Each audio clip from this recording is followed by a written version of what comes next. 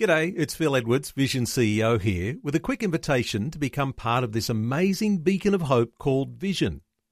Together we can put our love into action to help people of all kinds build or rebuild their lives on the truth of God. Please consider the part you can play during our upcoming Visionathon appeal, remembering that it's your support that makes Vision possible, including this podcast. Life, culture, and current events from a biblical perspective. 2020 on Vision. But as we do on a Monday, great to be able to check in with the Australian Christian Lobby. Dan Flynn is the Chief Political Officer for the ACL. Dan's on the line. Hi, Dan. Welcome back to 2020. True to be here, Neil. Thank you.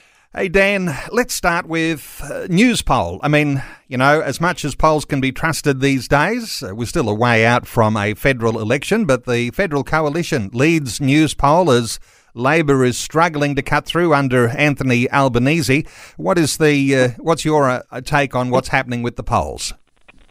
Look, I think the pandemic really, I think, probably plays to Scott Morrison's strengths of being a very flexible, very agile leader. So a crisis like this just gives him more room to really be himself, to show his personality, to connect with Australian people. Parliament is not sitting a lot, so he's not constrained by all of those sort of time schedules. But, I think he's out there, in a sense, with the people, more in touch with the people. That's resonating well. I think his leadership through this has been exceptional, finding a right balance, protecting Australians' health and making sure our economy gets back into gear after being, stalled for some time. So that's playing well with mum and dad at home. And people who are swinging voters obviously think, well, thumbs up to Scott Morrison. I'm enjoying this type of leadership. It's not polemic. It's not left and right. It's leading us through a crisis. So, hats off to Scott Morrison. Let's continue to pray for our, quite overtly Christian Prime Minister. We'd be calling for prayer if he wasn't a Christian, but it is significant that he is a Christian.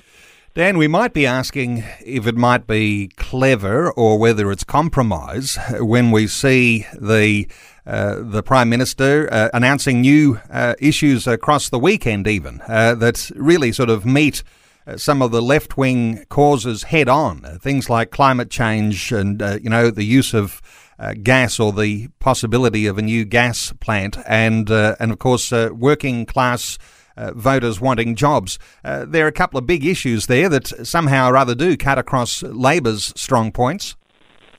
Oh, absolutely. He's caught Labor flat-footed on this in a sense, taking a lead on these issues and emissions targets and so forth. That type, bringing up those type of discussions wasn't expected, so that just shows, I think, the agility of him as Prime Minister, as a leader, and he's in touch with people, and also I think goading the ALP with this recent new energy technologies. These policies are really probably seen to wedge a lot of the Labor Party people who thought this was their solid ground. He seems to be proving otherwise. Well, with a satisfaction on the preferred leadership, 65% Scott Morrison, 31% Anthony Albanese, you might be wondering how long Anthony Albanese might remain secure in his job. Hey, we'll talk about that if there's any other breaking issues around that in the coming times. Let's move on. The ACL is calling on the Federal Communications Minister to act against the Netflix film called Cuties. After the classification board downgraded its MA15 plus classification rather than refusing it a classification, this is a really controversial film. What are your thoughts here, Dan? Look, it's an extremely controversial film. It's a film about 11-year-old girls, and it's incredibly sexualised behaviour by these young girls in a dance troupe, taking photos of themselves. Nude photos of themselves, uploading it and getting a lot of likes on Facebook. These girls are 11. The film is classified MA15+. So in other words, 14-year-old girls can't watch it. 14-year-old children can't watch it because it's basically pornography. And so this film was originally classified MA15+. Because of public complaints and social commentary, the Classifications Board basically conducted a review, and that review result was out last Thursday, which I've read a copy of, and it has essentially confirmed that rating of MA15+. This is actually a really nasty film and should have been denied classification or banned. If they'd gone higher and put it as an R-rated film, that would just make the situation worse. That's an open declaration that this is the worst sort of pornography involving 11-year-old kids. So it's grooming, and we'll be reaching out to Paul Fletcher this week for a meeting to discuss the concerns, really, I think, largely of the nation. This is a Muslim child who's portrayed at this role. The Islamic community would be horrified with this. Certainly the Christian community is. And I think, mums and dads who want their 11-year-olds' innocence to be maintained would be appalled that this is now on Netflix. Well, it's one of those things, isn't it? And I'd have to check some facts, but probably a couple of decades now since the government moved from a censorship where they would actually make decisions about films to a classification system where really, out of the window goes the opportunity to actually ban a film. They just give it a different classification, and that's something I guess needs to be worked on. Hey Dan, in Victoria, which is your home state, and these days you live in the ACT, but the ACL has argued that the COVID-19 based restrictions imposed upon churches are directly or indirectly a form of religious discrimination. Now, this is an interesting one because cafes and restaurants are leading the way to getting an opening, but churches are still closed. What are your thoughts here? There's some sort of discrimination going on in regional Victoria where there's, essentially no COVID. The current restrictions are that there are 10 worshippers allowed at a church if they're outdoors.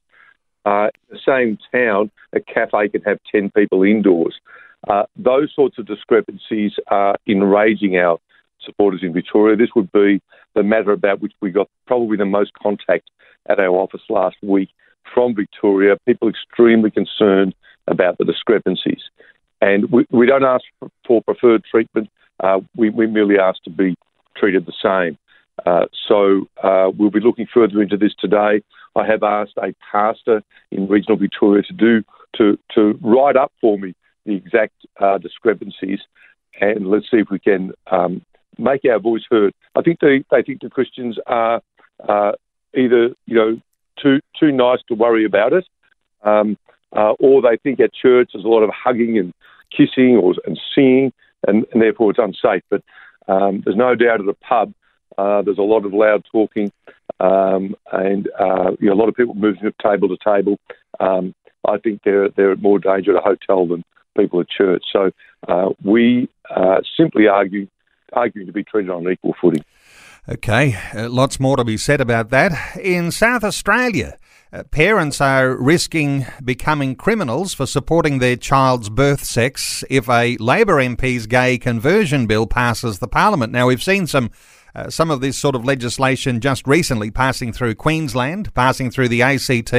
It's one of those things that is on the sideline in South Australia. How do things look there?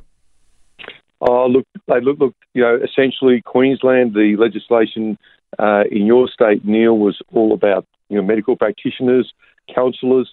The legislation that passed in the ACT was more targeted at faith communities and parents, and this is really targeted at everybody. And the criminal sentence is a maximum of 7 years imprisonment. I think the ACT was 1. So this is a tightening of the move that's out there for parents to be able to affirm their child's gender, a confused child's gender, to be able to insist that child, is a boy and to encourage that child to live out as a boy. And if that information got in the wrong hands and someone thought, no, this child's gender confused, that parent's greatly at risk. So South Australia has got a number of problems: abortion to birth legislation, and now this conversion legislation. It keeps Christopher Bro here, our State Director, extremely busy. So please pray for Christopher. It's good. Hey, let's turn our sights to Tasmania. Some alarm bells ringing there as eminent Tasmanians are speaking up against the assisted suicide bill, which is introduced into Parliament last week by Mike Gaffney. There's a lot of outspoken eminent people here. Who's saying what, Dan? Well, probably the most respected individual there is the former Chief Justice and Governor, William Cox, and he has said that the state should not authorise people to take lethal doses to end their life. The former Health Minister, Michael Ferguson, has said the bill will encourage assisted suicide, and there are other concerns. I think one of the principal concerns about this bill is that you may have an illness that may be terminal eventually, but that might be 20 years in the future. But you could still access assisted suicide, even though it would take you that long to die from this. And there would be certain forms of cancer that would qualify for that. So it is just so open-ended. And one of the challenges, Neil, it's going to pass the upper house, I believe. That debate will continue on Tuesday, tomorrow. There's 15 members of that upper house. There appears to be only about 6 who oppose that legislation. The real fight will be when it comes to the lower house, probably next month, and the vote will be very close there. It'll be won or lost by 1 or 2. So that will be a real fight in October, I think, in the lower house. Okay, let's talk through some issues here. I mean, the Queensland election, well, the race is on and there'll be pre-poll and postal voting starting early October. That's not far away. The actual election date, 31st of October. Groups in Queensland, especially one called Cherish Life, a pro-life movement, they're really preparing themselves and they're mobilising all of their supporters to make sure that Queensland voters know of the pro-life perspective here, because it's a little bit cut and dried in Queensland, where you've got a Labor government that is very pro-choice, and of course the abortion laws in Queensland, abortion right up to birth, and of course you've got this development that's happened in the US. So rather than talk into the Queensland issue here, let's jump straight to what's happened in the US, because talking about pro-life issues, over the weekend, US Supreme Court judge and ardent Liberal Ruth Bader Ginsburg died, and triggered what is likely to be a pro-life opportunity here for the next US president to install a conservative Supreme Court. You've been monitoring this along. Interesting the way the things have developed in the US, and that will eventually have a flow-on effect to Australia. But what are your thoughts over the death of Ruth Bader Ginsburg over the weekend, Dan? Well, it's incredibly significant politically. Obviously we, share the grief of her family. Politically, this has changed the focus of the election. In the US, they've been dealing with coronavirus, they've been dealing with the economy, they've been dealing with violence in the streets. Now, some 45 days out of the election, this has happened. So Ruth Bader Ginsburg, the question is, one of the questions is whether she'll be replaced before the election or after the election. For what it's worth, Neil, I think the likelihood of her being replaced before the election is very slim. But the political potency remains, because Donald Trump has said, look, he did this a couple of weeks ago, I'll provide a list of 20 judges from whom I will appoint. They will all be pro-life, they'll all be conservative. Now, this then is the rallying point for Christians and conservatives who want to see the repeal of Roe versus Wade, who want to see pro-life legislation. Now, and similarly, this motivates Joe Biden's campaign. And I understand that in the 24 hours after the justice's death, $80 million was donated to Biden's campaign from leftist progressive groups who rally around abortion as a woman's right. But I think, there's an incredible spiritual blindness there, because we all know, Neil, that every abortion stops a beating heart. This is completely unacceptable for Joe Biden to support abortion to birth, as Ruth Bader Ginsburg did. And so if he's elected, he will no doubt appoint a justice like her who supports abortion, and Roe versus Wade may remain. And conversely, if President Trump has his way. So this is the fulcrum issue now of the US election. It has changed the game, and we'll see a lot of discussion on this over the next few days. And Dan, there's a difference, isn't there, between nomination and appointment, because a nomination doesn't necessarily mean an automatic appointment, but certainly nominations ought to be put forward before the election so that the American voters can see which side is going to be nominating for that particular very important role on the Supreme Court. So the appointment could certainly happen after the election, depending on who becomes president. But nominations, you might expect, this is going to actually colour the whole presidential campaign. It really is so important. I wonder if you've got just a little moment here, because we recognise just how significant the Supreme Court is in the United States. We think of our own High Court here in Australia. There are some significant differences. We don't have the same sort of protections that they have in the US, where you can't really easily replace those people in the Supreme Court. What are your thoughts on just a quick one, if you've got a thought or two here, on the differences of how we function here in Australia? Look, Australian High Court appointments are far less political. They tend to be based on merit, and we don't have a Roe versus Wade equivalent on abortion federally. It's dealt with at a state level. But to your first point, you're absolutely correct, Neil. It's perfectly appropriate for a nomination to emerge, and that Senate confirmation can happen before or after the election. One of the front runners, for example, is Amy Coney Barrett. She's a Catholic with 7 children, pro-life, 2 of whom were adopted. And Donald Trump had said previously that he was saving Amy Barrett for Ginsburg. So we're likely to hear a lot of her name, a pro-life Catholic, 7 children, 2 adopted. That's the sort of judge Donald Trump wishes to appoint.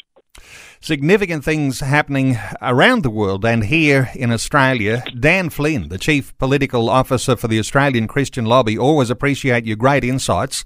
Let me point people to the Australian Christian Lobby website, where there's tremendous resources, and including for Queensland voters, the arrival of all of that research that will be done about parties and candidates in the lead up to not only the Queensland state election, but also the election in the ACT that is coming as well. Dan, acl.org.au. Dan Flynn, thanks for the update today on 2020. That's my pleasure, Neil. Thank you. Thanks for taking time to listen to this audio on demand from Vision Christian Media. To find out more about us, go to vision.org.au.